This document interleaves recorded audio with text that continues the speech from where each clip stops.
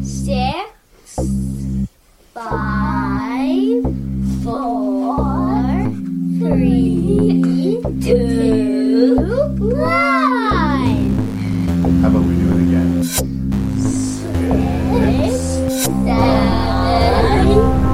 4, 3, 2, 1. I think I farted. Okay, let's try one more I time. definitely Ready? Ranking review. Ranking review. Say 6, 6, 5, 5, 4, 3, 2, 1.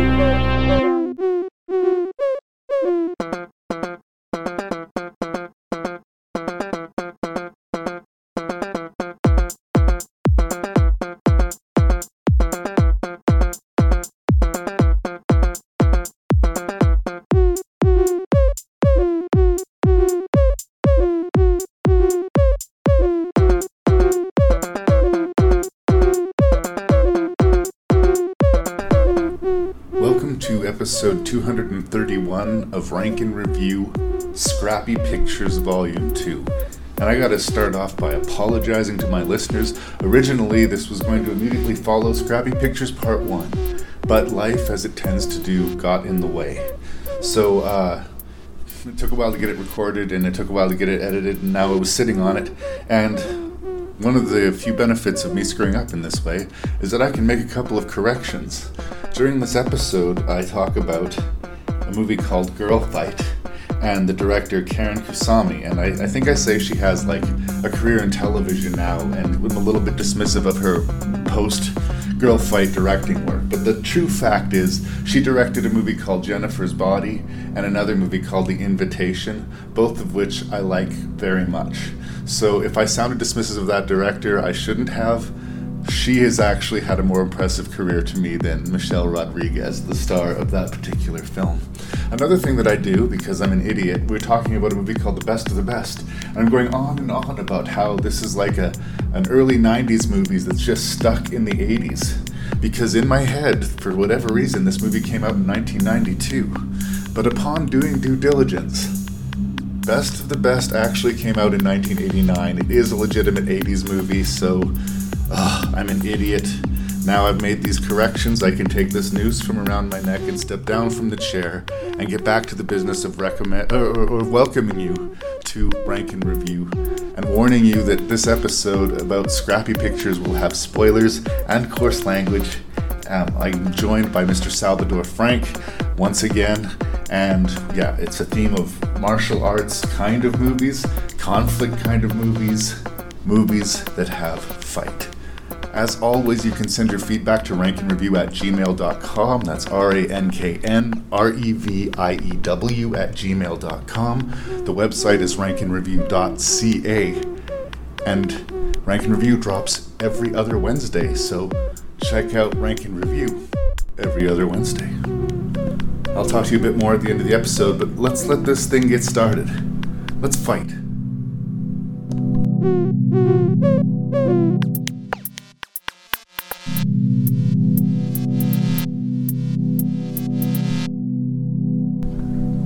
So I've learned a few things.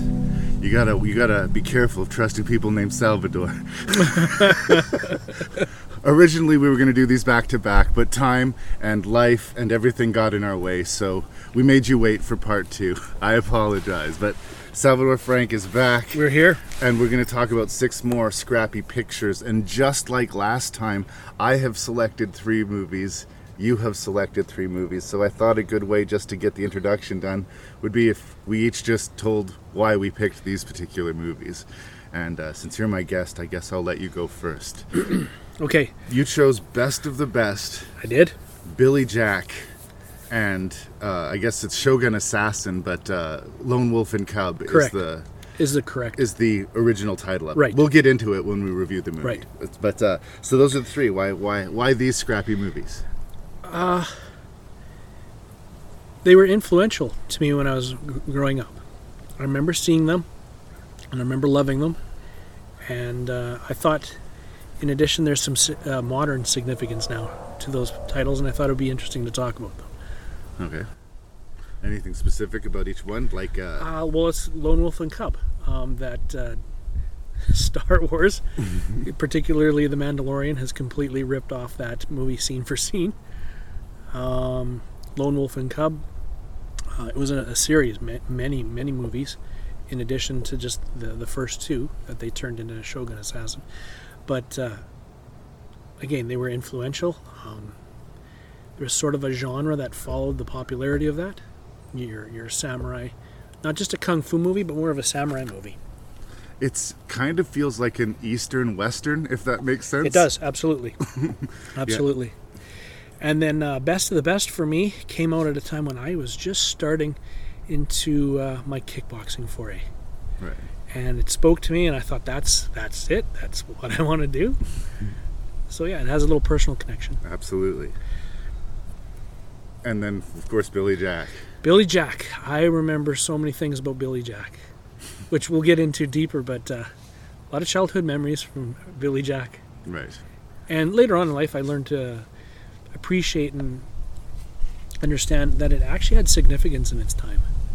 It carried weight. It certainly did. And it was like Billy Jack appeared in a series of movies, and for a while he was everywhere. And now he is nowhere. And I think that there's probably a reason for that. And we'll get to that. Going to talk about it. Okay, well, my selections were a little bit different. Obviously, I had a different list of 6 movies that was all Scrappy themed that I sort of cut in half for this. And in this half of the mix, we have a couple of interesting ones. One of them is actually making me question the whole purpose of film criticism. This Girlfight movie with what's her name? Michelle Rodriguez. Michelle Rodriguez, thank you. I can't believe I blocked on her name because she's been coming up a lot on the podcast lately. It's just interesting how you can watch a movie 2 times in 2 different places in your life and have 2 completely different kind of reactions to it. And that being the case, what is the point or purpose of film criticism? If 3 months later you would give a completely different review, or 3 months earlier you would give a completely different review, I don't know, it's starting to mess with my head a little bit. Plus I put this in your hands, so of all the movies that we're going to talk about today, Girlfight is the one that I've gone the longest without actually putting my eyes to, so I'm going to confess that. I'm not basing it on the memory of the movie. I did watch the movie again for this podcast, but because of the time it took, it was five or 6 months ago now. And for me, it's only been 2 days. Right. So you have a little bit of an edge there. Yeah. The other one that's kind of an interesting pick is Chocolate. It's from the same director as Ong Bak. And the one that we earlier reviewed. We reviewed that in the previous Scrappy episode. And I do think that this guy is really good at handling action. And the question is of the exploitation or the use of autism or mental illness. It's a touchy thing. And I know that this movie is just trying to be fun and silly, and I want to let it be that, but we're going to talk about it. We will talk about that, because you and I both have a personal connection. We do. Yeah. And then we're going to talk about a Best Picture winning The Fighter, starring Mark Wahlberg. This is from David Russell, and he's directed all sorts of movies. He did 3 Kings with George Clooney. He did the I Heart Huckabees. There was I'm trying to remember, the Silver Linings Playbook was another big one for him. And this would have seemed something out of his wheelhouse. And it's sort of presenting itself as a nouveau Rocky. And it certainly was well received. But is it the nouveau Rocky? Will be the question that we have to ask. Also, I think there's interesting things to be said about the acting in that movie. Yes. So those are the movies that we're going to be discussing today. Is there anything else you wanted to say by way of introduction before we... No, let's jump in. Once more for the cheap seats, we're going to be talking about Billy Jack, Chocolate, The Best of the Best, Girlfight, Lone Wolf and Cub, and The Fighter. I remembered all of them. Just testing you. You worked with King, didn't you? Yes. Where is he? Dead. And where's Bob and Jack Kennedy? Dead. Not dead, their brains blown out. I don't care about all that. I just don't want you to go out and commit murder. Mr. Johnson, when's the last time you cut your hair? When's the last time you brushed your teeth, sir? They'll kill you, Billy. An Indian isn't afraid to die. Don't ever expect a white man to understand that. Hey, Billy. Not armed. No tricks. And I know that you're only doing it because of the love you have for the kids. And me. Go ahead and hate your neighbor. Go ahead and cheat a friend. What the angel winds blowing, come the judgment day of the bloody morning after. So I think in order to appreciate Billy Jack, you got to understand some historical context. This is based off of several. It's a series of films. Is that my phone or yours? That was mine. I'll sign. There's a whole series of films, The Trial of Billy Jack, but the character is a half Navajo man who injects himself with a bunch of hippies at this commune and basically becomes their Protector? head and protector, you know, like he's sort of like the conscience, the moral center, and the physical heavy of the movie. Watching it, now all sorts of things flood into my brain. It's impossible to live through the time period that I have and not be aware of the song One Tin Soldier. Right. But I had no idea that it was from this movie, and I had no idea how much it was played in this movie. It was just like, oh yeah, even like I've always felt like that song was a little heavy-handed and on the nose, which is to say incredibly appropriate for this movie. But I think even if you like that song, by the end of this movie, you've heard enough. You're done. You've had enough. You've had your fill of that song. Yeah. And I think even if you like hippies doing, improv exercises, by the end of this movie, you're over it. And I think even if you are impressed by the martial arts, which I guess is in the sort of same vein as we talked about Enter the Dragon, yeah, where the fights are solid for their time, but maybe don't hold the same punch, to use the expression, as they would now. Nothing has really aged well about this at all. And the stuff that didn't age well, the proselytizing, the smugness, the just unbelievable arrogance of it is repeatedly slapping you in the face. I have to confess, this was a hard sit for me. Okay. I watched it out of nostalgia and was thinking, wow, I used to like this at one time. It has not aged well. And I think you and I both spoke about this, that you could cut 1/3 of that film out and still have the same movie. Yeah. There's so much extra, almost like propaganda and preaching at you. In today's, it'd be a woke movie, very woke. Again, I didn't get caught up in the wokeness of shit. I really think people talk political correctness, wokeness, it's going to be the end of the world. And they've been saying it for 50 years. Yeah. And it's not been the end of the world. So I'm not a believer in it. It's the empty proselytizing. This white man speaking on behalf of the native people and the oppression. And as much as I like the idea of the hippie free love lifestyle, and if I had a choice between Vietnam and free love hippie, sign me up for the free love hippies. But I found them all fucking insufferable. Insufferable. Oh, yeah. And they're trying to go for this Cool Hand Luke thing towards the end, where he sacrifices everything for him. And watching it with modern days, whereas I don't so much see this as a woke movie, almost the opposite of it, honestly. This guy is their protector. He is their guardian angel. And without Billy Jack, they are fucked. Yeah, there's nothing. The world is going to tear them apart. They have nothing going for them. So all those scenes that we were talking about with the hippie improv that they were going through and stuff, what value did it add to the movie? Time. I honestly felt like padding to me. It felt like, let's get this to 100 minutes. It was painful to watch. And interesting that what's his name from WKRP in Cincinnati there, the DJ, right? Dr. Johnny Fever. Dr. Johnny Fever was in there. Good. Actors got to eat, and he is right in that hippie. He is well cast. Oh yeah, he's fine. Again. Yeah. I'm not going to take it away from him. And even the dude playing Billy Jack, he looks tough and he delivers the lines with a straight face, which could not have been easy. Well, I think he actually believes his shit. Yeah, you think he was all in? I think so. In real life, I think he believes his shit because I think he wrote it and he fought to finance it. He was the major driving force behind this movie. It was all him. And it's weird because you would think it would be about the hippie value system or protecting this culture of the Native Americans, but it's all about him.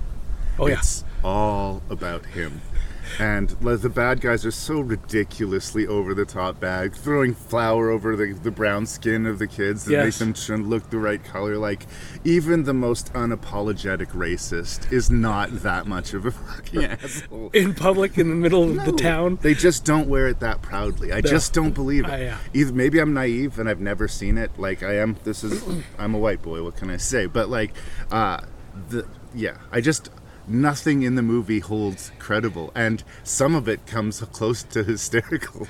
And isn't that funny that from our lens now today we look back on and we have all these criticisms, yet on its second release, it went, people just went bananas for it. Yeah, they loved it. I was reading that it was one of Elvis's favorite movies. Yep.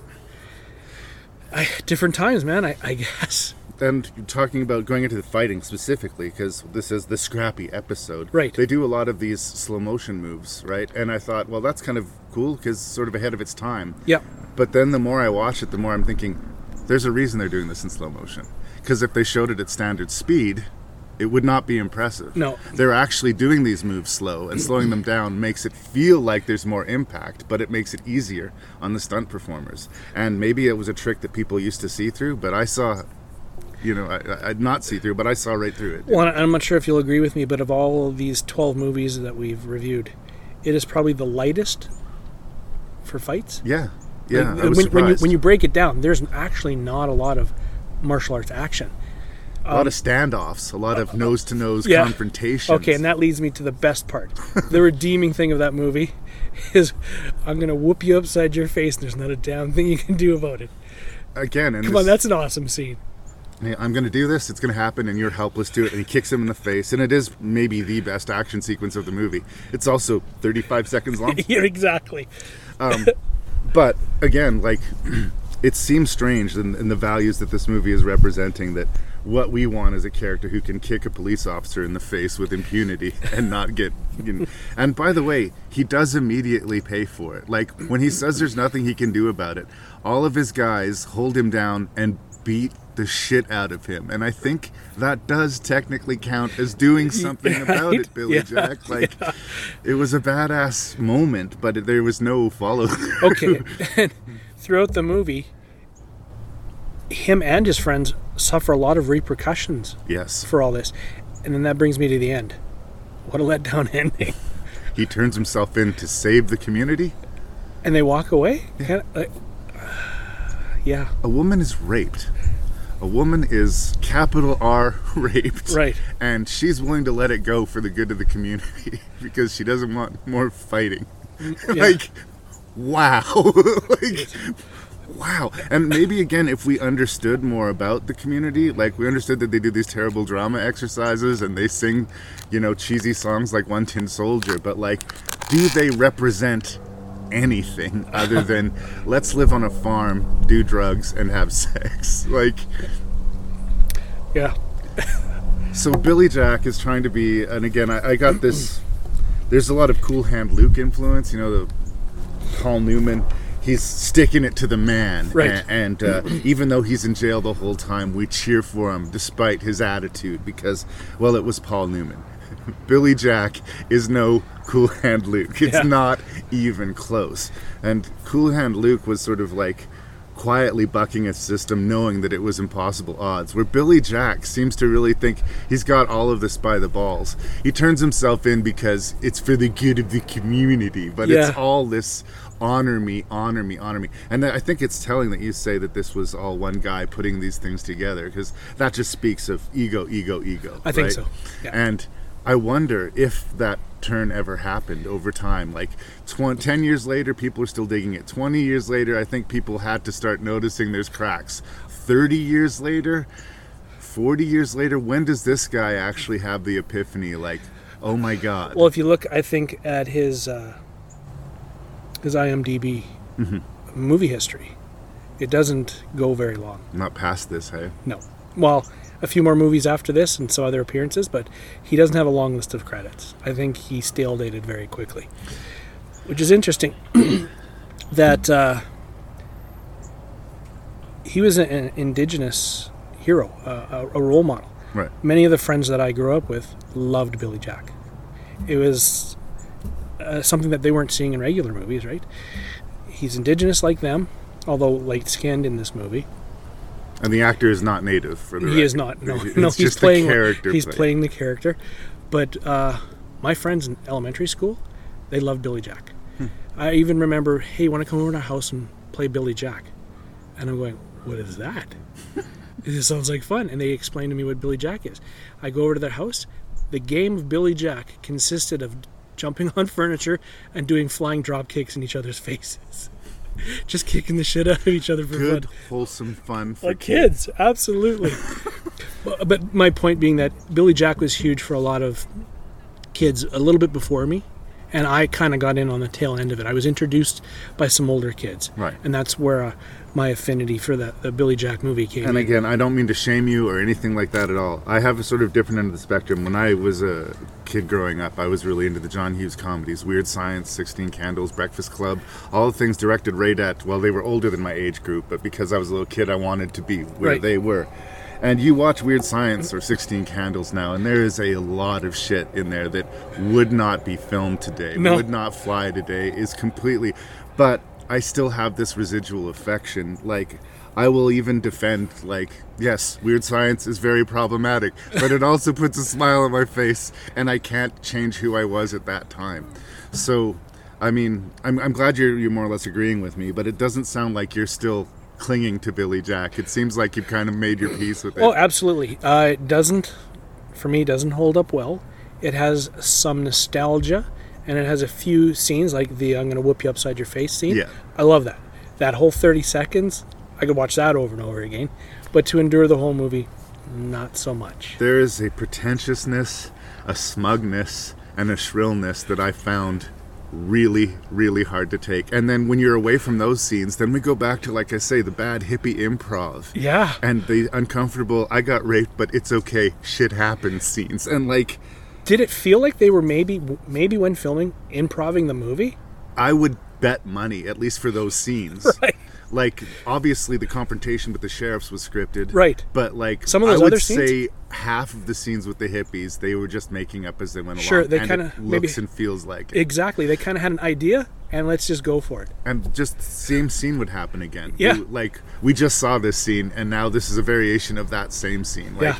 It's the idea of completely undisciplined screenwriting. If it was screenwriting, I agree with you. I think they were just making it up, but good enough. We got to pad the runtime. Right. And I'm not a believer in that. I mean, it's kind of come to the other end of the spectrum now. Instead of like, let's just let the camera run and let the actors find the scene. Now it's, we'll fix it in post. We'll add shit to it later on to make it work. Right. You know. And either way, lazy. Come in with a plan, and if you don't have a plan, it's your fault. And that's where I stand. You could cut a third of this film off. Yeah. It might be a watchable short film, but I'm only going to say might. Is there anything else you want to say? No, man, we're done. We're done beating that up. No, no.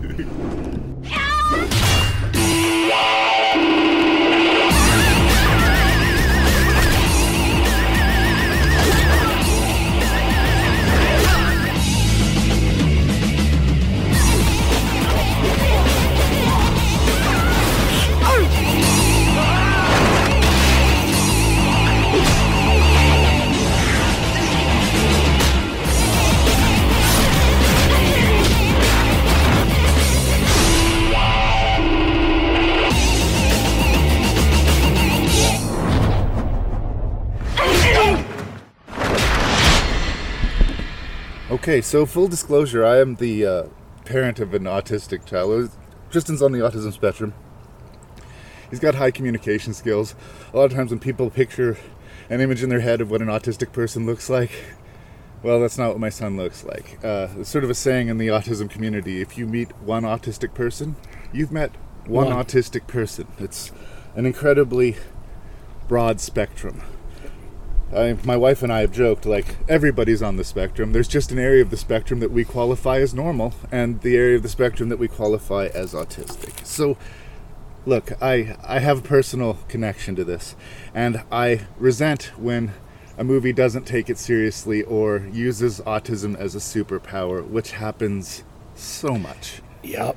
Much. Going back to Rain Man and I can't even... Yeah, like even Rain Man, like it's well-meaning. You can tell that its heart's in the right place, but it's still, it's still trying to make the most entertaining autistic person possible, right, and soften it as in this way.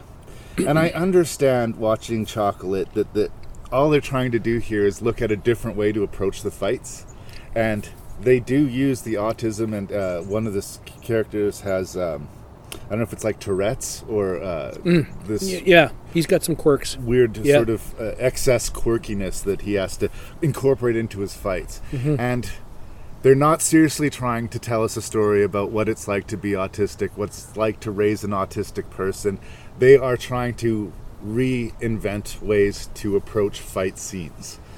And I can kind of look past it and try to enjoy the movie on that level, which I do believe most people will be able to and can and maybe should be able to do. I do think some of the choreography is intensely clever, and I like the idea of the movie, I guess, isn't without merit completely, but it's hard not to feel, I don't know if condescending is the right word, it just doesn't seem appropriate. Like, even if they did all of this and just didn't mention it, just like she was different, there was something about her that was off. Like the fact that she can watch somebody sword fighting for 30 seconds and then she's instantly an amazing sword fighter, that she can watch people doing, exercises, training in martial arts, and she's suddenly intuitively this amazing martial artist. No. I can appreciate the action sequences and how they're handled, and those things are good. And if you want to watch an interesting action spectacle and just watch it for that, okay.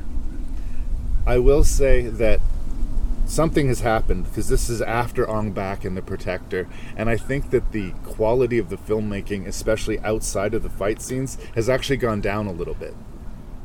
I don't know if it's a budget or if they were taking a risk. This isn't Aja here. This is some unknown. But I didn't feel the polish or the budget put into this that were in The Protector and Ong Bak. The fight scenes work. Pretty much the rest of the movie I think you can skip past. And a lot of people will watch martial arts movies that way. A lot of people just, in any martial arts movie, will be bored or irritated by the interstitial scenes and just want to get to the next fight. Hell, I'm sure I did that when I was a kid. Fast forward to the next action sequence. And I never endorsed that as a way to watch a movie until today. If you want to watch Chocolate, by all means watch Chocolate. Don't take it seriously, don't take it personally, and watch it only for the action scenes. And only on that basis will I recommend it. I had never heard of the movie until you recommended it. Right. I didn't know what I was getting into until I started watching it. Right. You kept it a secret, and I think you even, hey, just go into it. Yeah. And here's the autistic thing. And for my disclosure, too, I helped raise 2 autistic foster boys. So there's that connection, too. And we both agree that it's not handled well. It's not that part's not handled well. And I agree with you, it is a tool, a vehicle to explain her abilities. You have to suspend your reality and just watch it for what it is. Good fight scenes. Yes. Reading some of the reviews online, it's mentioned many times, not the strongest story. Right. But that's not unusual to many, many, many martial arts movies. No. Enter the Dragon doesn't have the strongest right? story. You're not there for the storyline. Again, that's just a very weak foundation, and we're just going to watch somebody kick some ass. And I think that holds up. I thought the fight scenes were really inventive, cool. There were some new moves we haven't seen before. And I thought the actress did very well, especially learning that she did just about all her own stunts and took the licks for it, too. She was injured and 3 people were sent to hospital during the production of this film. Yeah. Like seriously injured. But that is not something unusual for Thai movies, Thai or some of the other East Asia movies. Like stunt people are disposable. And it's not unusual. They want to get hurt, I have read, because if you can do stunts all day, but if they don't use the footage, they don't use the footage. But if they use the footage, you get paid, and if you get hurt, you get paid. Yeah, yeah. I went at the beginning. I'm reading the pre-credits, and they kind of almost do an apology or an explanation of the autism thing, right? And okay, I'm going, oh, this is about an autistic martial artist. Okay, and after a while, at the beginning, I should say, I was feeling mixed feelings about it. Am I going to like this? Is it going to piss me off? And as the movie went on, I felt they respected it to a point. They didn't play it up as much as I, going into it, thought they would. It's also impossible to take fully seriously. Right. Like, it's not Rain Man. No. I thought it was going to bother me more at the beginning, but they dealt with it not too bad, I guess. And again, suspend your belief that this is reality. Not that this is the only interesting and weird corner to the movie, too. The villains group is made up entirely of ladyboys, of cross-dressing men, which I do not see a lot in Thai movies. No. And it was definitely a choice. And it was like, it took maybe a couple of scenes of double take. Like, that's a dude. And that's a dude. They're all dudes. What's going on? So for me, I did the double take, and then I went straight to my source, IMDb, and I started looking up the actors. But there isn't much on them, because I wanted to see, like, are those cross-dressing? Why that choice, though? Right. Like, that's an interesting choice, but why? Especially because the leader of the cult is obsessed with Chocolate's mom, right? Yeah. So he seems like decidedly heterosexual, but his entire gang is not. Yeah, he's surrounded by, well, in Thai terms, ladyboys. Yeah, and it's not heavily addressed. It's just kind of it's just like there. It's there. And if you're going to do that, it seems like you would address it, or you would, like, do it for a reason. You would have a card to play when it came to this. And nope, that's just a choice. An interesting choice, but it didn't really like contribute much more than that. It was an interesting choice. And you know what was interesting to me too, that I had never heard of this movie. Okay. Considering the tie-in to On Back and all that stuff. Right. And how did that completely miss my radar? I don't know if it was a bigger movie on the other side of the ocean or not, but like I say, I'm pretty sure, unless I'm very much mistaken, or maybe it was released here after them, but he'd done The Protector and On Back, which I think had much more polish to them. And then this, right? Yeah, so probably much bigger productions. Yeah. And he's kind of trickling off. Right. However, I would say that if this popped up on one of those late night movies, I'd watch it again. Yeah. Again, I didn't mean to come out so hard on it, but I felt like it was the elephant in the room that I needed to address. Yeah. Right? If it's going to rub you the wrong way, then if you know that going in, maybe you can avoid it. But as a father of an autistic son, I was able to get past it, but not to the point where I wasn't going to pretend that it wasn't there. Right. You know, like I couldn't look entirely the other way. But we're burying the lead here because you are absolutely correct. There's a fight that happens in this warehouse where they're cutting cubes of ice, and that's an amazing action sequence. There's a scene where these thugs try to mug her and her buddy while they're doing the street performance, and she uses her shawl as like a fight prop, and it's just so well shot and executed that I forgive everything that's happened before it because of how well shot and executed that fight was. And I mean, you're not going to be surprised by anything that'll happen necessarily in the movie.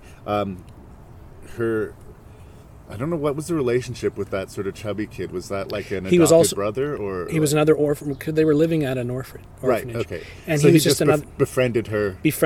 Yeah. And at some point you could say, was he like taking advantage of her because using her skill set to make money? Both. No, he looked after her. He did. And she looked after him. It was a mutual. It was a mutual thing. However, he was and they also show that, you know, at the beginning he might have looked like he was benefiting, but he was actually giving his money to his adopted aunt, her mother. Yeah. Okay. He called his aunt. That's right. Yeah. So they weren't brothers. And again, I'm going to regurgitate some stuff I found online. They were doing. They intended in the movie to do split scenes. How scene for scene it was copied from some Bruce Lee movies, but it was too expensive to get the rights to use that. Right.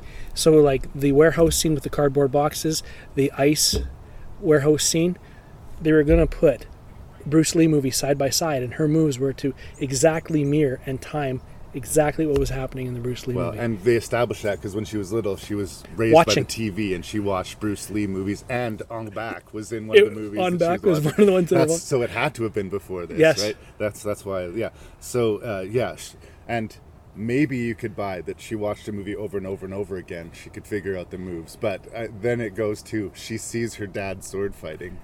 And becomes amazing. Becomes an amazing sword fighter instantly. See, at the beginning, some of it was more explained, that she lived right next door to a Muay Thai academy. Yeah. And that she was picking that up there. But then... Again, that would be weeks and months. Right. And then in minutes, she's an amazing sword fighter. Yes. And again, like, we're asking hard questions of a movie that doesn't deserve that necessarily. We're getting too deep. Too deep. And it does have that thing, and this definitely happened in Ong Bak too, where the movie's tone is a little bit strange. It'll be kind of light and goofy for a while, and then all of a sudden, super hard, super dark. Yeah. Oh my God. And, you know, the cancer-ridden mother who they've been struggling to get medication for through the whole movie is unceremoniously slaughtered by the bad guy at the end of the movie. I guess if there was a thing that surprised me in the movie, it was that. But then her dad is there, and all is well. This dad that she's never known really her entire life. And then they never explain. When Mom's in communication with him, he never comes back from Japan for his special needs daughter and the woman he loves. No, and like exactly, they love each other deeply, but they can't be together. It's Romeo and Juliet, and this crime boss is standing between their love. But really? Yeah. Like, really? He was clearly a wealthy mobster in Japan. Yeah. He couldn't have sent them a plane ticket? Or just, if you love them, be with them. Disappear with them, or like have this confrontation 15 years ago. Or however old she is. She's a teenager, I think, when this is playing out. Yeah. So, it's a dumb action movie. And you know what? There's lots of dumb action movies, and I can watch and enjoy lots of dumb action movies. I hold this one's feet a little bit more to the fire for personal reasons. But I'll finish where I started. If you want to watch some well-executed action sequences, check out Chocolate. I was actually pleasantly surprised. Right. Don't take it personally. Yeah. Or try not to take it personally.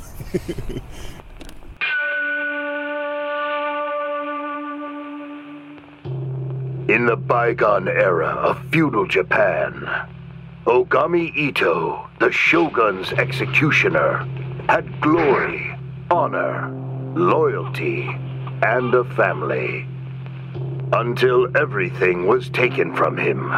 Everything except for his son.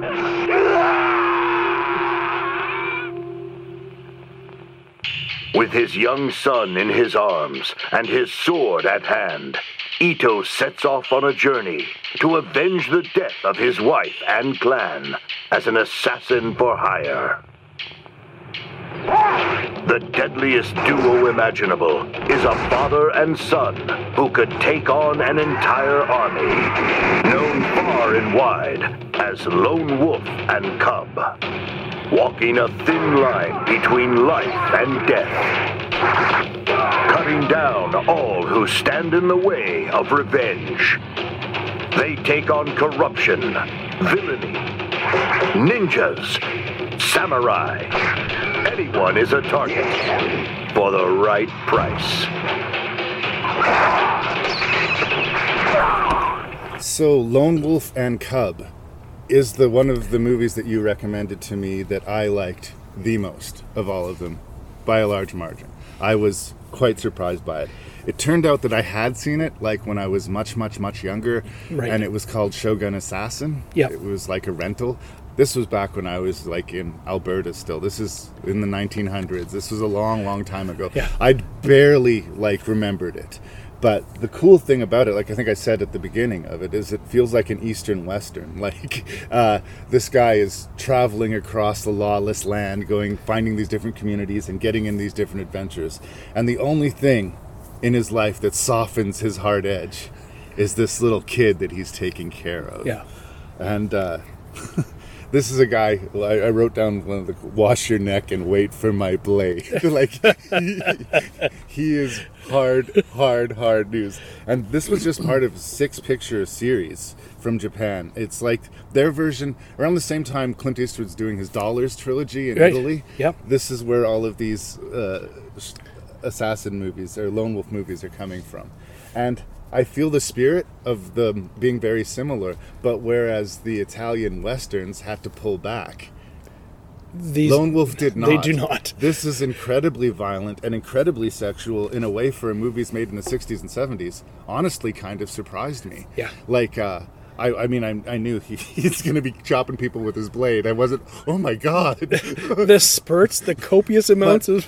Yes, exactly. The anime level of blood and the obsession with titty that sort of quietly threaded through the movie.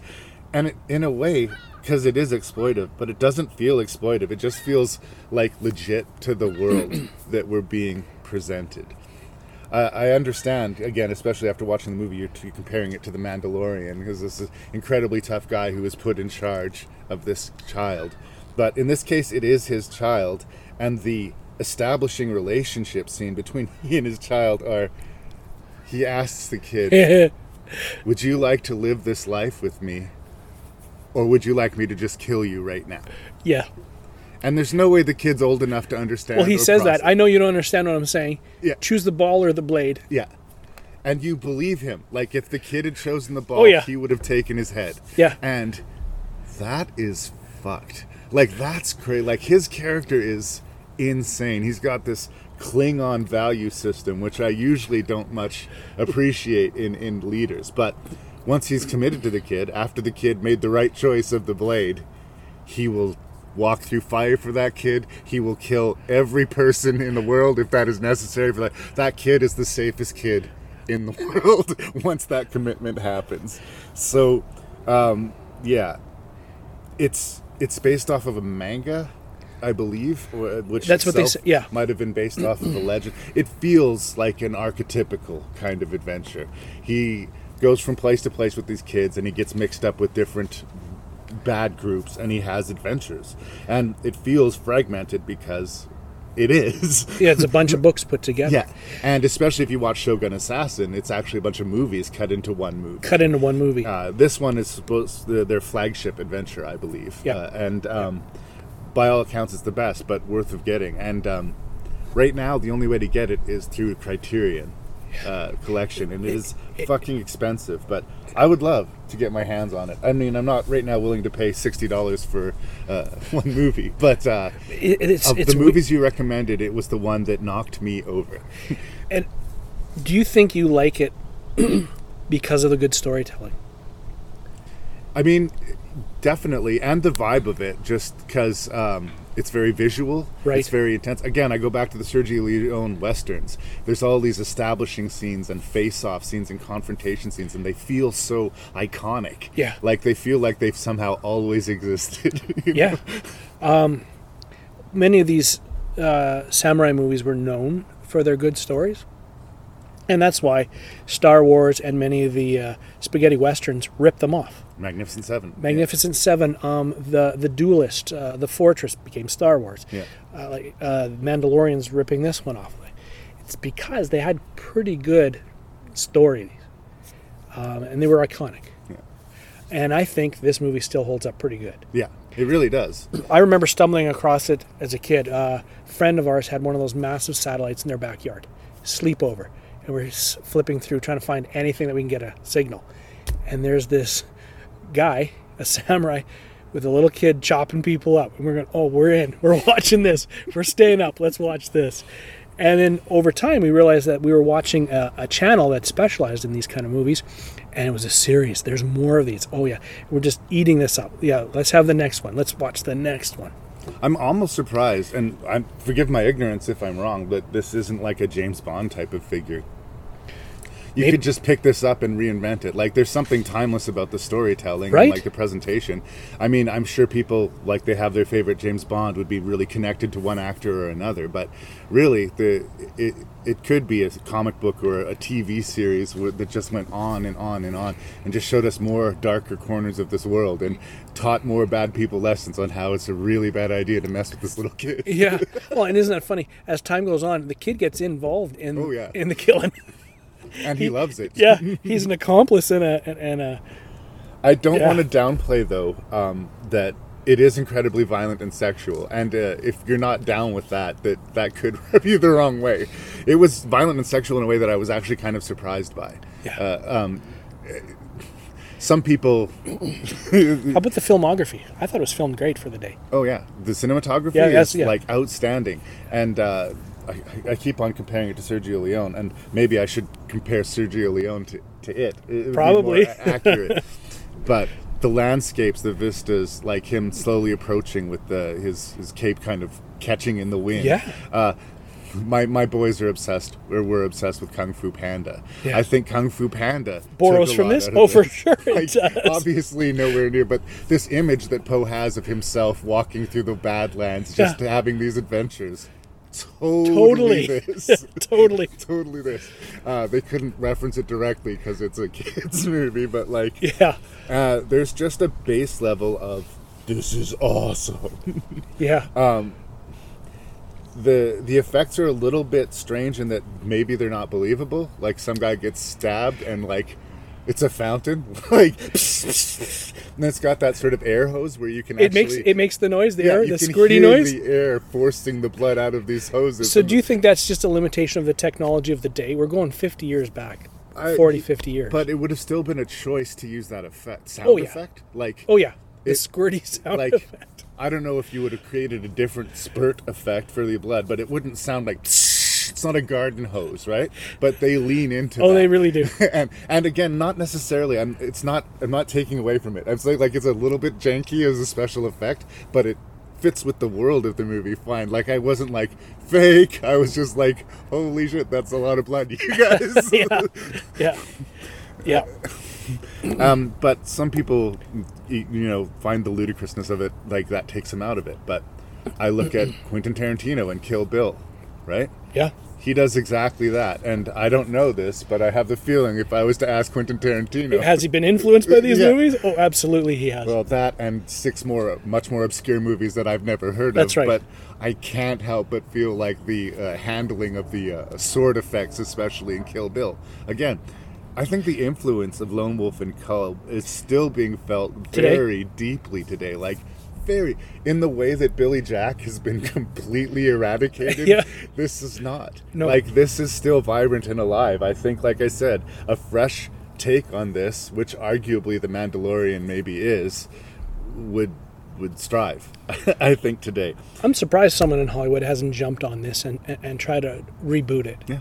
Or there's all sorts of, do it post-apocalyptic, or do it like, there's all sorts of different, but the basic structure, hard man, who is only bit of softness is this little kid that he protects, and put them on any game board in the world and just watch how shit plays out. Yeah. Sign me up. Like 100%. And I mean, I expected to like it, and once I realized it was Shogun Assassin, like a smile came to my face, but like this movie overperformed for me. Like, it's not deep, it's not intellectual, but it is pure cinema.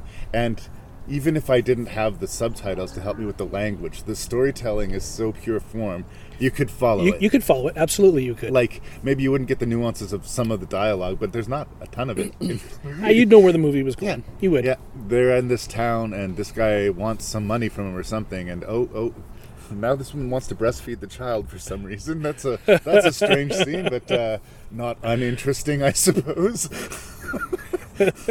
And there was never a point in the movie where I was like, where are we here? Like, why this now? Like, whereas Chocolate definitely had that, and Billy Jack was almost nothing but that. This one stayed the course for me. It's very simple and very straightforward in how it's going to, entertain and titillate you. And it does the job. And I don't know what more we can ask of a movie than that. And that is actually probably one of the reasons why, as a kid, I loved this whole genre of samurai movies. Loved them. Yeah. Hard Boiled? Yes. John Woo. There's a classic scene in Hard Boiled with this guy going into a hospital and grabbing a baby and getting out of the hospital, and this incredible epic firefight taking place with a baby in his hand. And again, I can't help but think influence here. I mean, it's a different world that they're playing in. Yeah. But it adds stakes that while he's swinging this blade and blood is flying everywhere and limbs are flying everywhere, Still protecting the kid. in his other arm is a toddler. Yeah. The stakes will never drop for that. Like, you're always going to be on board. You're always going to cheer for him. You're always going to be like, yes. Yeah. So, if you haven't seen Lone Wolf and Cub, unfortunately, like I say, hard to find. It's not easy to get your hands on. It might even be easier to get your hands on, quote, Shogun Assassin than it is Lone Wolf and Cub. But if you can get your hands to it, Rank and Review fully endorses. 100%. Sorry, did I mow over you? Is there anything else you wanted to say about it? No, that is, I endorse it too, but you're going to have a hard time finding it. You're going to have to work for it. Yeah, unless you can pay the money, yeah. Yeah. Aren't you afraid of getting hurt? I didn't make the cheerleading team. Boys are different from girls. No girl has what it takes to be a boxer. You're embarrassed. You have lost your mind. Sorry. Don't be sorry. Don't ever be sorry.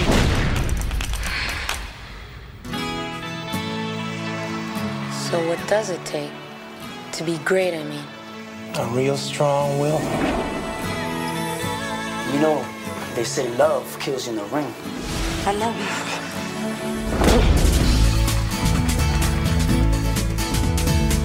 Are you scared of me? you. No. That's funny, you look scared.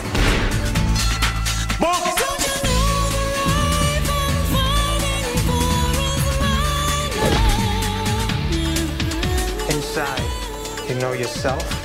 I do. Then that's all you need.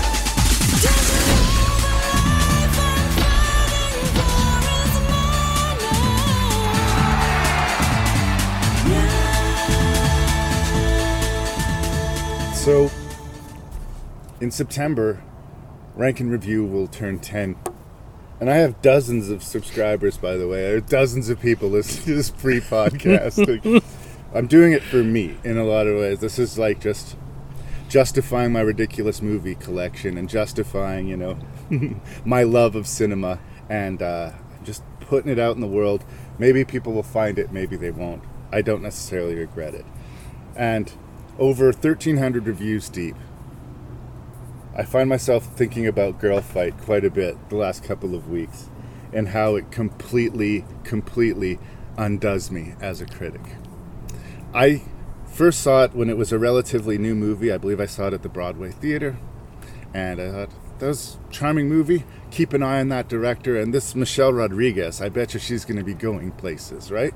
And then I picked it up at like a rental place where you can buy like, you get 5 movies for $12 or whatever. Yeah. And it was just one of the pile, and it sat on my wall and it sat on my wall, and we ended up doing it for the podcast. This is my excuse to revisit Girlfight.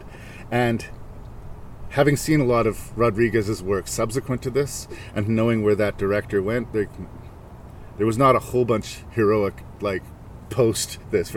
Michelle Rodriguez has done great for herself, but she is the same person in every movie, every single time. She's either, you know, she's got a hard edge and a chip on her shoulder, but a heart of gold, or she's got a hard edge and a chip on her shoulder and fundamentally is wicked. But that is all that she is bringing to the table. One trick pony. And look, if you want someone to do that for you in your movie, she will bring it for you. And there are actors who are that way. Like, Christopher Walken never disappears into a role. As far as I'm concerned, I'm always looking at Christopher Walken. But I dig it.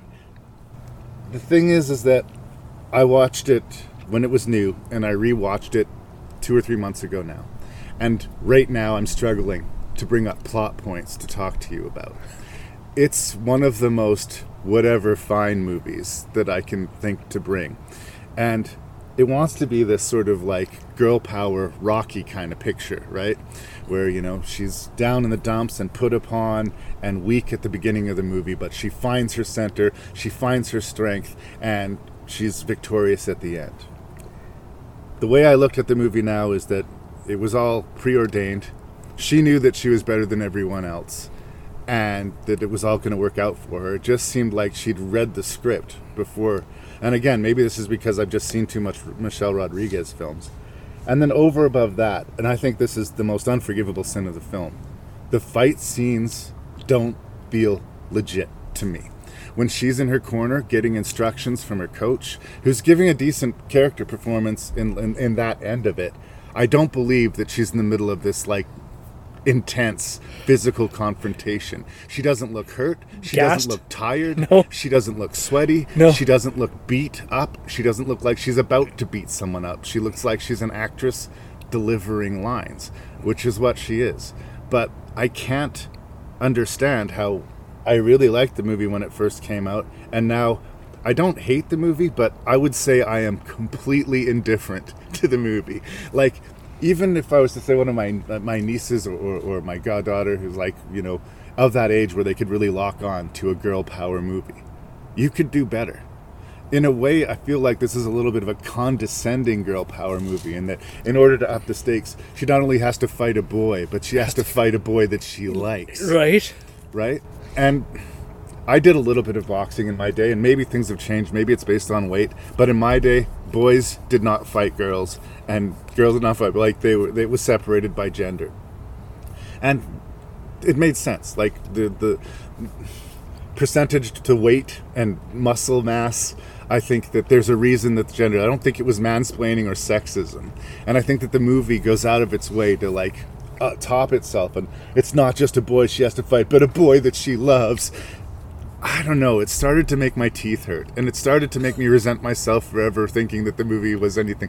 But again, when this director and this actress are just hitting the scene, you're kind of like, good for you guys, well done.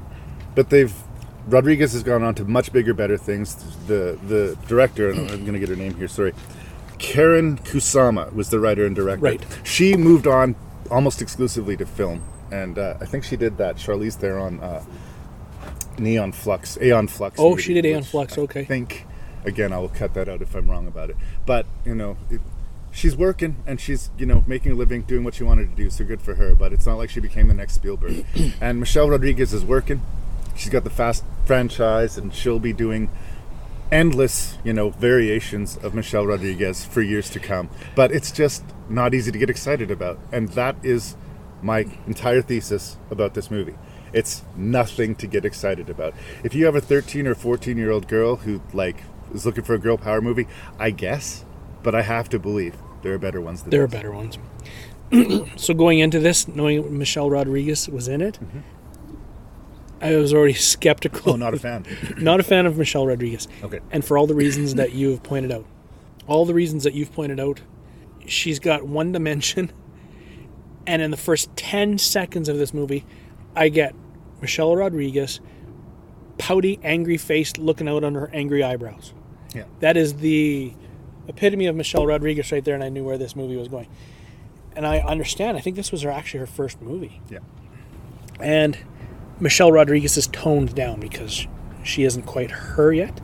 But it was still enough of her that I'm going, yeah, this is another Michelle Rodriguez movie. And even right out of the gate, I have a hard time believing that everybody at that school doesn't respect her and like her. Like, the script is making them not like and respect her, but like I didn't really believe the conflict there. Like, she seemed like she would be, there was nothing off about her. There's nothing off-putting about her. Like, she needed to have a chip on her shoulder. She needed to have like a reason that people didn't like her, other than the script needed her to be down and out so that she had a place to go for the third act of the movie. Yeah. And you picked on it too. The fight scenes weren't incredible. There was nothing special about them. They weren't filmed the worst, but there was nothing special about it. I feel like you need to make a choice, especially when you're doing like these arena type fights. Everybody knows what a boxing match tends to look like. When The Fighter, another movie we're going to talk about, Russell just said, how do they televise it? What do they usually do? How would you usually see it? And we're going to do that, and we're going to put 2 extra cameras in the ring. And that was his approach. Right. This, I didn't really feel like, as much as it wanted to be a Rocky movie, anyone had done their research for like what they wanted in the ring. If you look at Martin Scorsese's Raging Bull, there's nothing realistic about how the fights are shot. It's almost like over-choreographed, slow black and white, but you're seeing all the sweat dripping off of these actors, and you're seeing their face contort when they get hit, and you're seeing the blood spatter on the ground, and you believe that these two people are getting hurt. Right. And not that I want Michelle Rodriguez to get hurt or whoever she's acting with. I want to believe that there's danger in that ring. And that's something I don't know that the movie ever really accomplishes. Nope. I had never felt like, ooh, my character's getting beat up. Like, I like I said, very, very briefly took boxing, and like I quit because I kind of thought it was a silly game. From a perspective like psychology, I want to knock this guy's chin to the left or right far enough that it unhinges his knees before he knocks my chin to the left or right enough that it unhinges my knees. And like, you know what? Maybe there's better things I could be doing. But there is tactics to it. There is psychology to it. Like, I'm not one of these guys. I'm not a big UFC fan, as we discussed in the previous movie. But I'm not one of these guys, it's stupid, it's just a bunch of morons punching each other. No, I get that there's skill and that there's tact and that there's preparation and planning that goes into it. I just think that you should maybe put those skills and plans and preparation, maybe something else, but it's not necessarily just two people smashing into each other. And on some simplistic level, I think that maybe the director felt that that's all it was. And if you're going to make a fighting movie, your movie is called Girlfight, you have to deliver the goods in the ring. On the fights, yeah. You have to. Yeah. Even if the rest of the movie worked perfectly, which I am going to argue it doesn't, if the stuff in the ring is flat, which I am saying it is, then your movie is not going to work. So it's strange. Am I a bad critic? No. I honestly don't know if I saw it when it came out. Right. When I watched it the other day, I feel like I watched it for the first time. Right. And I'm like, oh, I don't really think I missed much years ago when it came out. But it's really... main sin is, I think, its blandness. Like the previous Scrappy movie you and I talked about, Red Belt.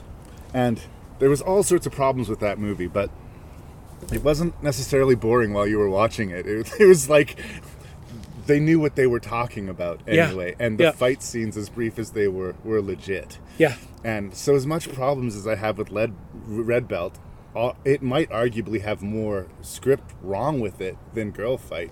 I think it holds together better. I enjoyed it more than this movie. Yeah. I mean, they both are seriously flawed, but yeah.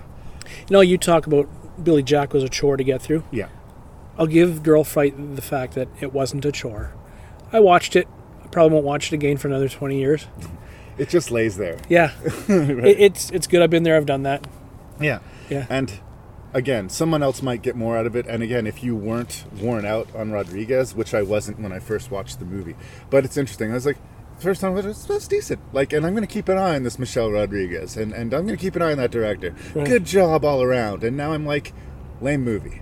Lame whatever movie. I guess that's the difference between making your first sort of at bat and your fifth or sixth, I guess. But you're allowed to change your mind. You're allowed to mature, and your tastes change. It's true. But I'm not going to find out because I don't think I'll ever watch the movie again. But if I was to review the movie 10 years from now, what then?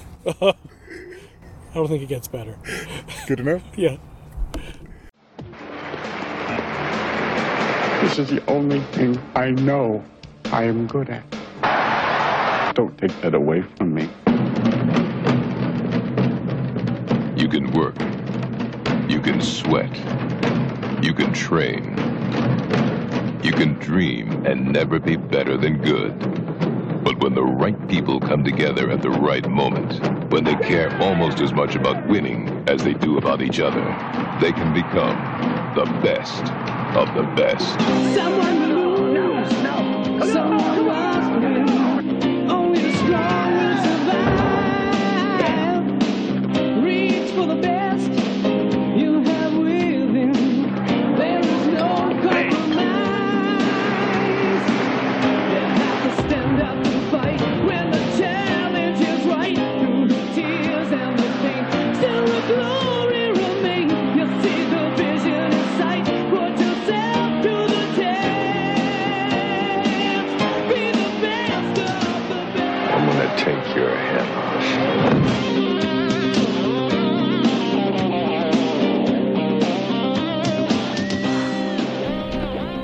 So my best description of the best is that it is the greatest 80s cheese-a-thon ever released in the 1990s. I'm saying that as an affectionate thing. This is like, I'm going to talk a little bit of shit about this movie, but I'm smiling and my thumbs are largely up. but I think that a lot of people will enjoy the movie for the wrong reasons. Like, I think you're intended to be inspired and invigorated and learn something about martial arts. And like The Best of the Best was really earnestly trying to be a hard, real-world martial arts picture. That came almost 10 years behind where it should have been, probably. Yeah, that. And the fact that it's hilarious. Unintentionally hilarious at times. Comes even with its own catchy theme song. Oh, yes. And that's very important for the 80s action movies. And it is so stuck in the 80s world. Like, the 90s didn't really had fully define itself yet. We were still early into it. And Eric Roberts at the time, like, he'd gone through his Oscar phase where he was this up-and-coming, like, golden boy. Yeah. And then he discovered cocaine, and he got a little bit arrogant, and he kind of burned some bridges. So it was like rocky time for him. And I think he was trying to reinvent himself at this point in his career. He still had fire and you know, wanting to do it, but he is overplaying his hand so hilariously in this movie. I don't think he's a bad actor. I'm going to blame some of this on the coke and some of this on actor desperation. He needed people to remember how amazing Eric Roberts was. And he is so, like, catastrophically, like, way far over the top at times that it is beautiful. Like, it's almost Nick Cage level. Like, it went so far past the line that it became accidentally brilliant. Right. There's this whole scene where he's like, "This is the only thing I got. It's the only thing I got." And that accent that he has. Just howling with laughter. Yeah. Howling with laughter. He gets his shoulder dislocated during the big fight. In Rocky, he's got the swell, and he's like, cut me, so he can see past the swelling and continue the fight. And this one's, pop it, pop my shoulder, pop it. And it is fucking hilarious. Like, not even in a bad way, in a please watch it, it's hilarious. The other problem is half of the American team that's being assembled and being trained by Darth Vader, by the way. James Earl Jones. I'd seen this movie several times before, had no memory that he was in the movie. James Earl Jones is in the movie? I mainly remembered the big event, the big sport event at the end. I know it's not the Olympics, but it's like this. Anyway, half of the team are legitimate martial artists, and half of the team are actors. Yep. And you can definitely tell who is who when they're shooting those fight scenes. We got an early role from Chris Penn playing this, like, shit-kicking cowboy dude. The heavyweight. Who's undisciplined heavyweight, but he's got a hard swing on him. And I think that over the course of the film, he's supposed to come off a little bit rednecky, but the ice was supposed to melt. And for me, the ice just never melted. Like, just... But the other two guys were just so clearly better athletes. And Chris Penn, like, he's an actor. He's just, like, he's not credible as maybe he could be a bar brawler, but I don't believe that he spends his days training to be this physical specimen, right? The whole movie is just full of cliche after cliche, montage after montage. There's a title track for the movie, the best, and it's so cheesy and terrible, and I fucking love it. Like, it's bad, but it's deliciously bad. It's like, lick the grease off of your fingers. This is not good for me. But I'm enjoying myself. And you're right. I'm ashamed of myself, but I am going to give a thumbs up review to The Best of the Best with the qualifier that it is not a good movie. So, again, I actually discovered Best of the Best 2 before Best of the Best 1. And you understood it, even not seeing the first one. It just still made sense? Yeah, it did, actually. And it was cool. And then I went back immediately and found number 1. And to me, I just, in my mind, they were a join. They were... Just should be one movie? Well, maybe not one movie, but I liked them equally. They were good. One set up the other one. Was Eric Roberts in the sequel? He is. He's got a much bigger role in the second one. Oh, wow. Yes. And the cliche 80s montage with several of them with the rock and roll soundtrack kind of going. Oh yeah, it was so formula. And Roberts is rocking a mullet that would make Patrick Swayze himself blush. That's right. It's hitting a lot. It's checking off a lot of boxes. Oh yeah, and Eric Roberts was in full Eric Roberts form. Oh my God. What did Eric just say? I loved it. And as I mentioned before, it came in a time in my life where I was just beginning in kickboxing. And I found this kickboxing movie that was amazing. Did they make this for me? Right? Yeah. It was just like that. And it hit home at the time. I wasn't criticizing it. And now in hindsight, you're going, oh man, that was cheesy. But in this day, I was going, why was this never in movie theaters? This is awesome. And it's funny how some things age and they're cheesy and they make you kind of wince. And some things age and they're cheesy and they just put a big smile on your face. Absolutely. This one isn't, it's got cheese, but it isn't stinky, dated. It's very, very what you would expect this type of movie to be. For sure. He's got to prove himself to his kid. Yeah. And all of the different characters have beats that they play. A hot note for horror fans, there's a scene with Chris Penn in a bar where he gets mixed up with this redneck-looking dude. That's Kane Hodder. That's Jason Voorhees. Is that really? He's fighting in that bar. Fun fact. Wow. It's just nice to see Kane out of makeup. You almost never see him. I didn't pick up on that. Yeah. You almost never see him as himself. He's either got a hockey mask or a monster face or something like that. Right. So, you know, Kane Hodder fans, it's one scene, but there are people who would seek it out. And again, that's just another little sort of time capsule. Oh, look, there's Kane Hodder. Right? So for fans of this genre, what would you equate this to? Like, if you like this movie, you'll like that movie. And I was thinking, if you like the Jean-Claude Van Damme one, the Kumite one, you'll probably like Bloodsport. You'll probably like this. Yeah, and it's just as cheesy, too. It's right in that same cheesy... The weird thing is, like, Bloodsport was 1987 or something like that. Yeah. This is 1992. Yeah. And we haven't moved the bar at all. Not at all. I also think there is some weird stereotyping that's happening here, right? The American team, which is a brand new team that's being trained, they're not very disciplined. Half of the job is like getting them to like slap them in the face and getting them to focus. Right. But the Korean team. Pardon me. The Korean team are like stoic, hard as fuck, getting like canes beat across their back, running and in chest deep snow with no shirts on. It's just a little bit condescending, right? Like on both sides. Like no, I don't believe that the Korean team is that fucking out there, and I don't believe that the American team is that slapdash about everything. The truth must lie somewhere in between. Okay, my one thing, even watching it back then, James Earl Jones, did he feel like a martial arts coach to you? He felt like a coach, but not necessarily like a martial arts coach, right? Yeah, no, to me that was one of the more unbelievable. It just didn't fit. And Sally Kirkland, the blonde bombshell quote, I'm not sure what she was doing in the movie other than they needed a girl in the movie, maybe? Yeah, I think so. And then we get to the big showdown at the end. And we talked about in Red State how we didn't buy the big, it's not the Kumite, but the big event at the end. Right. Like, for a movie that's claimed to know so much about its subject, it kind of dropped the ball here. For everything we learned about the Korean team and everything we learned about the American team, things play out the way they probably should. The Americans lose. Yeah. But they lose so shadily that the Koreans give over the medals.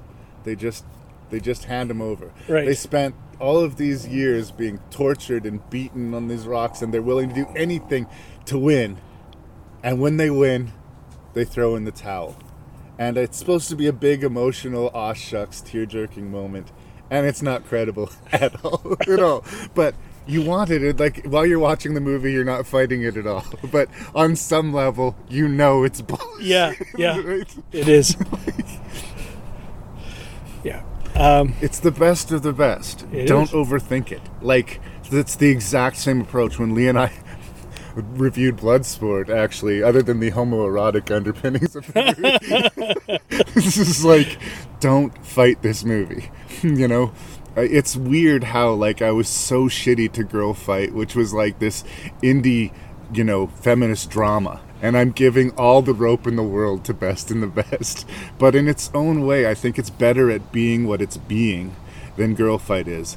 I think that as much as it had aspirations to be Rocky, it kind of ended up being this cheese fest. But they got a franchise out of it. And even if you don't like it, I do think it will put a smile on your face. And a lot of movies don't even manage that. Nope. I will still watch it if it comes up. I will watch it every time. I just looked on my phone to see if I could see if you could get the theme song. Oh yeah. Couldn't find it for download. Oh. I know you're disappointed. Somebody somewhere has ripped it onto line. I guarantee you. I guarantee you, if it exists. There was this old Stephen King movie, Graveyard Shift. Mm-hmm. And they did this weird thing where they mixed bits of dialogue and sort of cut together this scratchy electro song over the end credits. And I always thought it was so weird. And I don't know why it popped into my head one day.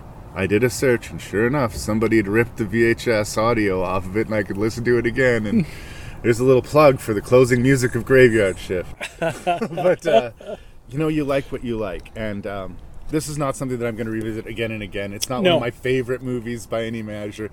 But as a time capsule to that type of movie, for sure, the best of the best is one of the best of those. It is, absolutely. So, not good, but fun.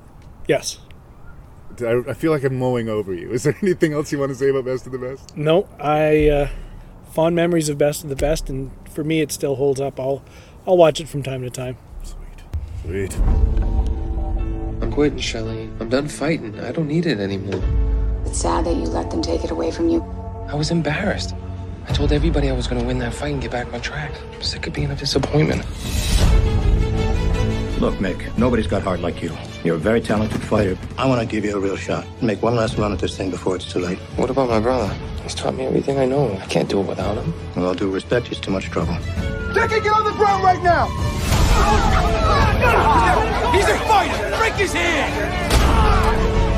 Mick, I was doing it for you. You did it for me? What, this? Do me a favor, don't get nothing for me no more, okay? You ready for a title shot? Not a stepping stone anymore. He's using you. You can't beat me. You had a hard enough time being you, and that's why you're in here. We're gonna train, they gotta go. Why am I the problem? I'm his blood, I'm his family. You're crazy. I'm the one fighting. Not you, and not you. This is my shot at the title. I won't get another one after this. Mickey has a chance to do something that I never did, and he needs me. Okay, I'll see you in Mickey's corner. This is your time. I had mine coming, I blew it. You don't have to. You'll make it why? You'll make it why?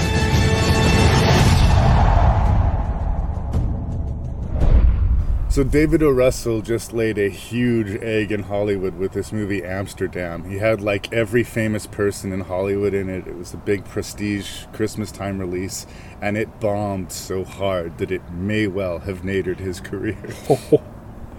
But in 2010, he won Best Picture for The Fighter, and even like before that, he was able to really cull amazing casts together.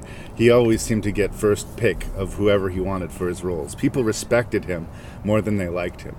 Right now, you can go on YouTube and look up footage from behind the scenes of this movie he did called I Heart Huckabees, where he was working with Lily Tomlin, one of the most gifted comedic actresses to ever fucking do it, and he is screaming at her with a level of disrespect that is so grotesque that it makes it almost impossible to respect him as an artist or a human being. Like, he's crazy.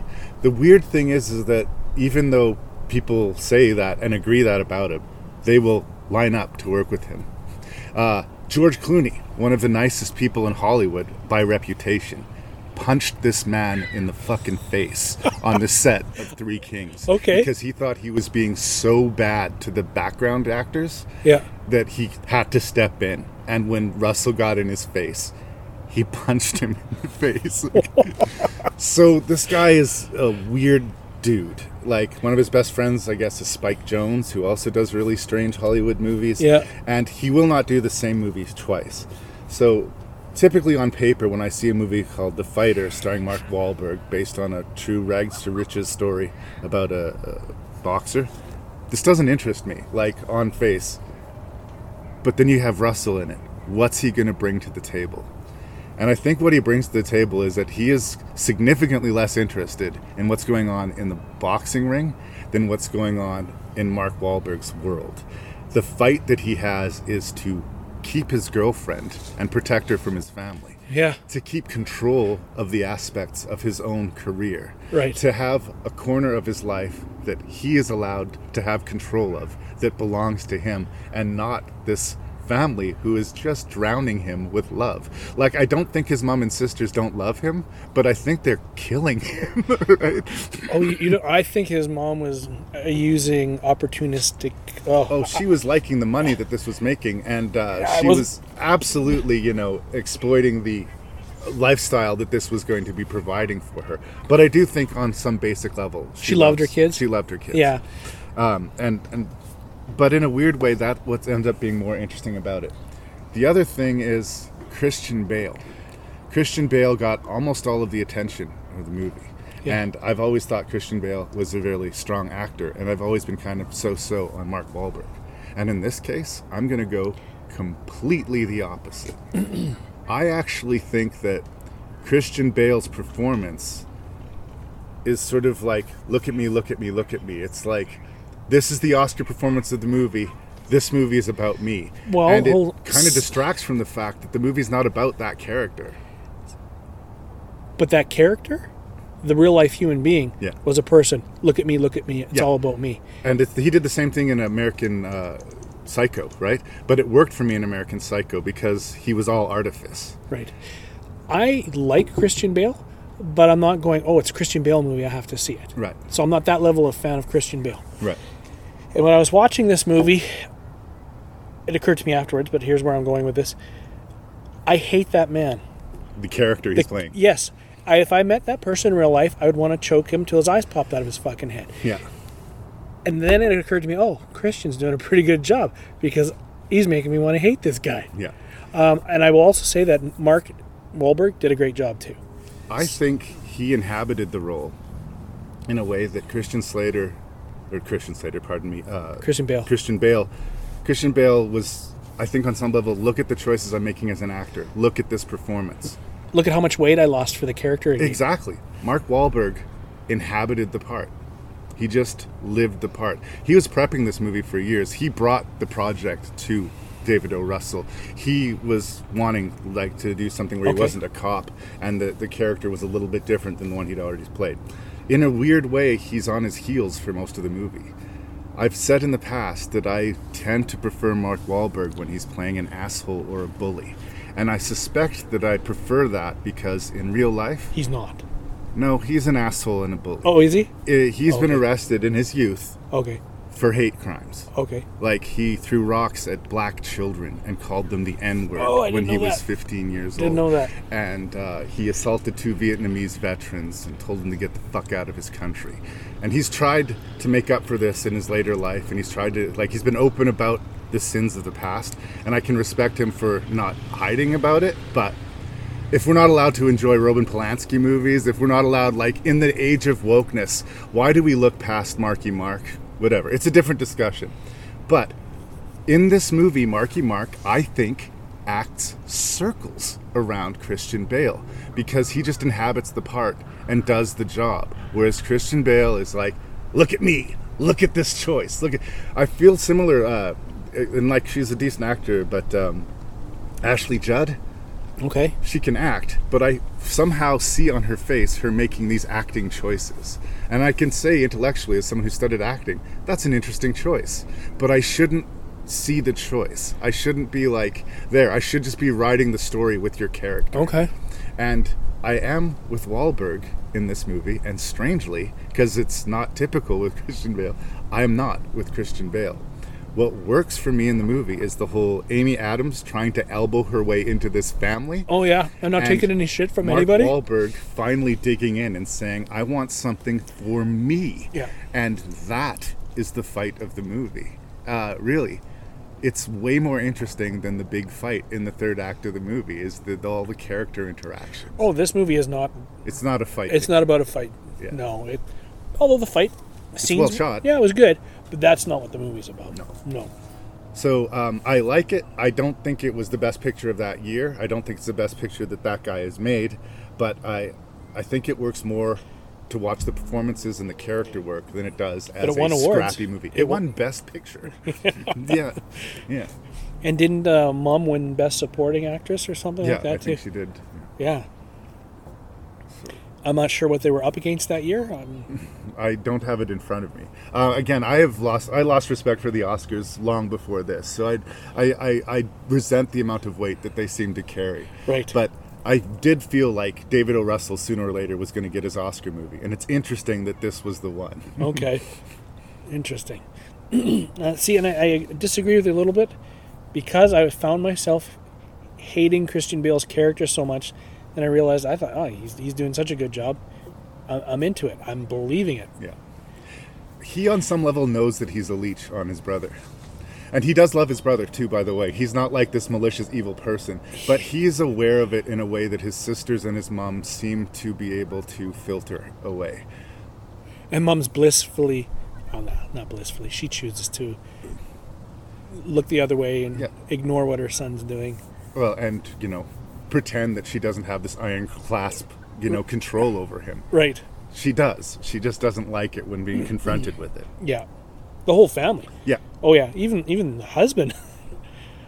But Amy Adams finds herself in this position where she falls in love with Mark Wahlberg, but that's not enough, because she has to prove herself to not just his mom or his brother. Like 7 sisters. Everybody. And they're all standing back with their arms folded, looking at her with suspicion, when they're all terrible. They're all terrible to him. She's like the one person who is providing him good advice and support. Yeah. Absolutely. Yeah. So that's the stuff I'm more interested in than the boxing. Yeah. And it's weird because it's advertised as a boxing movie. I grew up with a bunch of frontiersmen in the Legion Hall, and my grandfather coached boxing. So I know that environment. I know what it would be like, and I think there's some interesting characters and some interesting stuff that can be said. How do you train discipline into a boxer who just wants to throw fists and doesn't what is tactically, how do you get from one point to the other? Why is it that so many boxers are actually incredibly soft-spoken and calm people? You get this idea that they would be built of fury, right? Right. Let's get to know them. I have yet to see a boxing movie that does that. Yeah. In Raging Bull, he is just a monster, and in The Fighter, he is so internal that the rest of the movie seems to happen around him. But I do think that's the performance. I think that was the point. I think that he's the fighter, not because he's a boxer, but because everything in his life is a fight. Yeah.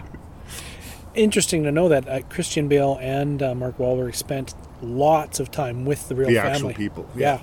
And that's cool. And again, I'm being hard on Christian Bale. He's good in the movie. I just think that he draws attention to himself in a way that nobody else in the movie does. And for me, I thought that was him just being the character, because knowing the real man is that way. It's funny because I made that same defense for American Psycho. My friend Jason DeBray was saying, I think he's terrible in the movie. He just seems so artificial. I'm like, he does seem artificial, but that's the character. The character is playing what he thinks a normal person talks and sounds like, and he's not doing a very good job. Right.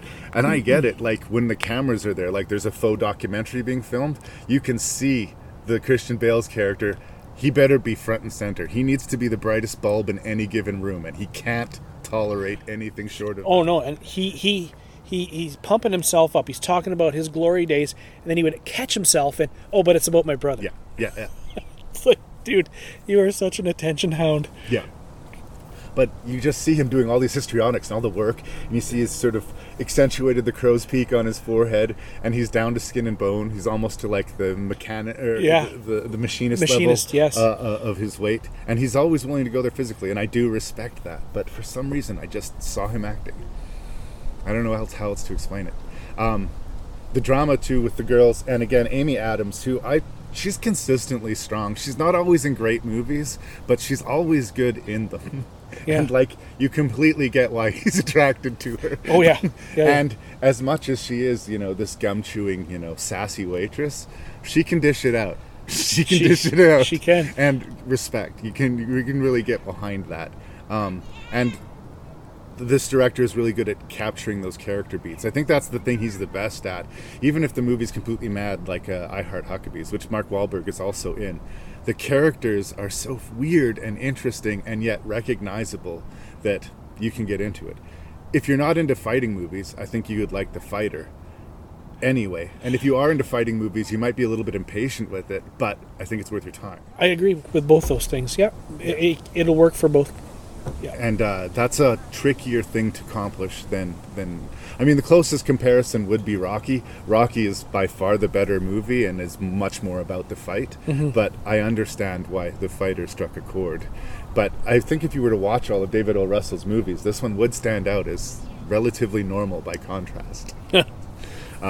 It's good. It's solid. I'm not putting it at the top of the list, and maybe it should be at the top of the list, but I'm sort of grading it on that scale. I call this list Scrappy movies. Yeah. And maybe this is psychological scrap, where it's like a metaphorical scrap, but I don't think that's what we came here to see.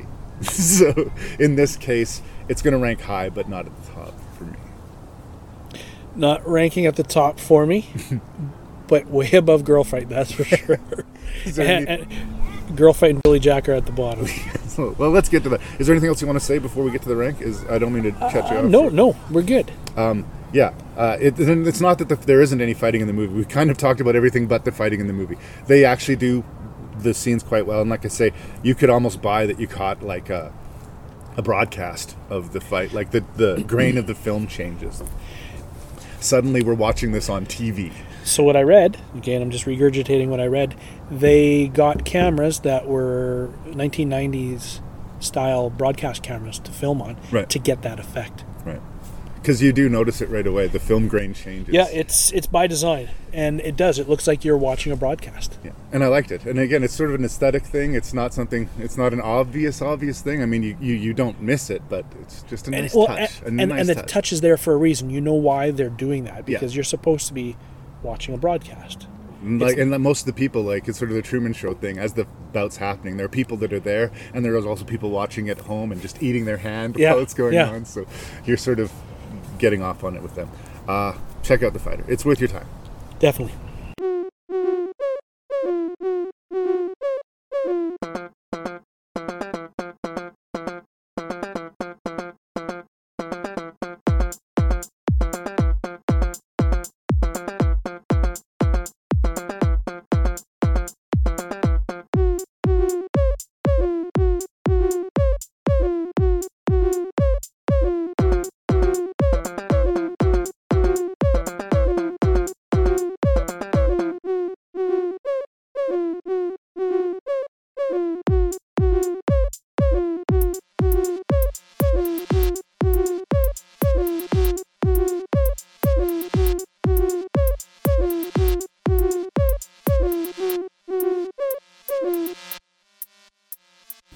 Salvador Frank. Thank you so much. We got it done. It took a couple months, but we got there. We got there. And it's a lovely evening out here. You guys probably may have heard some bird chatter or some pedestrians walking by, but the weather just dictated that we do this outside. And it's a free podcast, so suck it up. What was your least favorite of this group of 6 Scrappy movies and why? Billy Jack. What? Yeah. Although it held nostalgia significance for me, it just doesn't hold up well. No. It was, like you said, a chore to get through, and I hold on to just a few snippets that I actually enjoy, and the rest of it is just, like I said, it's a chore to get through. Yeah. There's 4 or 5 movies in this franchise. Billy Jack is the only one. I think there's one called Trial of Billy Jack, but I don't think you could get it. Maybe you could find a VHS copy of it, but I just think it's gone. I think it has been stripped from the record. Yeah, they're just no good. they're not. So yeah, that lands squarely at the bottom, easily at the bottom for me. Okay, and 5th place? Probably Girlfight. That's it. How do you sum it up? Again, it wasn't the chore of Billy Jack to get through. But again, I've seen it now, and I don't feel I'll need to go back and watch it. I think maybe it was a one and done. Maybe my mistake was revisiting it. Right. In 4th place? No. It's a toss-up between... probably The Fighter. Oh, okay. Yeah. Again, I liked most of it. Hated Christian Bale's character. I wanted to choke the life out of that guy if I ever meet him on the street. But I guess for me, I wasn't sitting down to watch what essentially is a drama. Right. I was looking more for the action. So I guess my expectations were a little bit skewed going in. It was good. I struggled to find out why it won any Oscars in my mind. But again, the acting was solid. I don't know what it was up against that year. But yeah, no, I would probably put it there. Just for my enjoyment scale. Okay. Yeah. And then here's the tough one. Is it Lone Wolf and Cub? We got Lone Wolf and Cub, we got Chocolate, we got Best of the Best 2 left. Yep. So, what are we in, fourth place? Third place. Chocolate or Lone Wolf and Cub? I don't know where they land. Which one I liked better? I was pleasantly surprised by Chocolate, actually. Okay. Probably going to watch Chocolate again, so let's bump it up and let's put Lone Wolf in third? Yeah. Okay. Chocolate second place, Best of the Best in first place for me. Wow, it made first place. It did. Okay. And again, a lot of that's nostalgia, but I still enjoy it. Well, we do have a different list from each other, but I don't think we're going to scrap over it necessarily, even though this is a scrappy episode. We're kind of on the same page. I think that we just scaled it differently based on our tastes, which is exactly what I asked you to do when you came here. So in sixth place, we are completely agreed, Billy Jack. I would not watch that again. I have a friend, Jeremy, who is a connoisseur of bad movies. He enjoys terrible movies. And there are films that come out of this age that I think could be nice companion pieces. Alice's Restaurant, I think, is insufferable. People love that movie. Zabriskie Point was this big hippie art house important movie of the time, and it's fucking unwatchable. And to add to that list, Billy Jack. It's just terrible. But it's so terrible and frustrating that I don't think I would even recommend it to Jeremy as a bad movie to watch. Okay. Like, it's not even so bad it's good. It's so bad that it's fucking frustrating. Like, this is pissing me off. Yeah. So no, thumbs down on Billy Jack. And again, if I saw it in 72, maybe I would have been different. Although I was -4 years old at the time. So fifth place is Girlfight. Again, like I said, I remember seeing it at the Broadway Theater and having fun with it. And then I watched it again like 12 years later, and I did not have like any fun with it.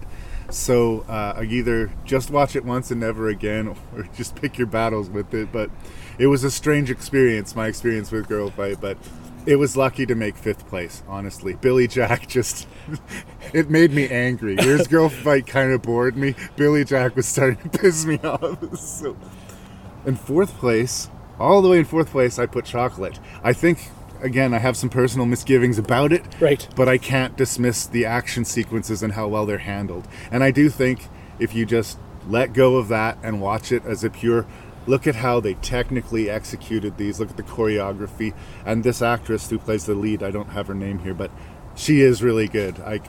She deserves to be Tony Jaa. She obviously didn't become that, but she was awesome in the movie.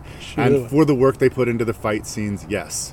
But for the story and the script, it's in fourth place for me. All the way in third place, it's the Best of the Best. Sorry, but I did have fun watching it. But I mean, I couldn't honestly tell somebody that it was a good movie either. I'd say, watch this. It's so cheesy. It's so deliciously cheesy. You will have a heart attack from the cheese. But Best of the Best. And again, like, it sounded like I was being mean to Eric Roberts, but I genuinely enjoyed how bad his performance was. Like, it was too much. Oh, it's Eric Roberts on point. It was way too much, but I did love it. It's just like, wow. In second place, The Fighter, I guess, like I say, the fight was largely metaphorical, and this maybe didn't fit as comfortably on the list, but I did think it was a solidly put together, acted, made movie. It spreads a wide net. It can appreciate, action fans will find something to like in it, but there's also a lot else going on. I don't know, it might be the odd one out in the group, but I default put it to second place. Lone Wolf and Cub kind of knocked me over. Like, again, I'd seen it, but it had been so long that I might as well have not seen it. Mm-hmm. And like, I was thrown off by the level of the content, the sex and the violence in it, but in a way that I was pleasantly surprised. Like, wow, sometimes I'm watching a movie from the late 60s, early 70s. They have a different way of storytelling. They kind of take their times. They sit down on the porch, they pour themselves a coffee, they clear their throat, and then they eventually get around to telling you a story. Yeah. And if you're not used to watching that, sometimes that can be like, would you please get on with it?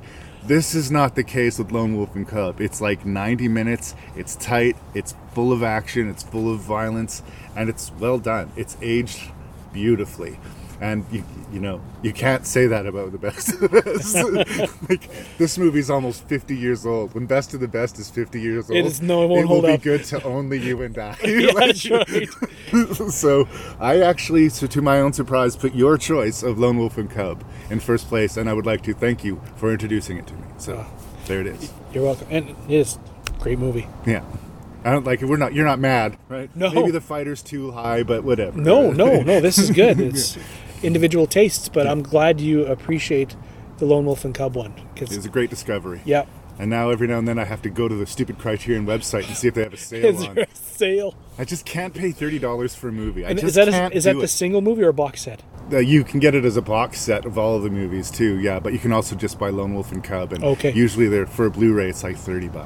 Right. And to ship it here too, right? Right. But then, like, once a year they have a random 40% off sale, and then every now and then I just bite the bullet. But I'm a frugal guy. I like getting my movies at garage sales and consignment shops, and $2 a pop was minimal investment for me. Girlfight cost me probably $2, and just for the conversation we had, I say money well spent. And just because I'm looking on Amazon to see what Lone Wolf and Cub is going for. Oh, please do tell. I'm going to guess 30. If it's available. Well, I haven't even found the movie yet. There's posters and books. Let's see about the movies. A lot of graphic novels that have been done. Manga, yeah. See, it's no more modern graphic novels based on it. Well, like I said, there's plenty of story to tell in that world. Oh yeah, you can't even find the movie. The DVD? No. Yeah. No. My guess is Criterion has the rights. They have the rights to the Scorsese movie, The Irishman. Oh, do they? It's one of the only Scorsese movies I don't own. And it's not even one of his best movies, but it irritates me because I have all of his other movies, but I don't want to pay $40 for The Irishman. I'm sorry. Have you seen it? I have. Oh, okay. It's on Netflix. Yeah. But you can't own a physical copy of it, right? Right. And I'm a collector because of who I am as a person. Something hard copy. Thanks for being here, Salvador. Thank you for having me. Let's sign off. All right.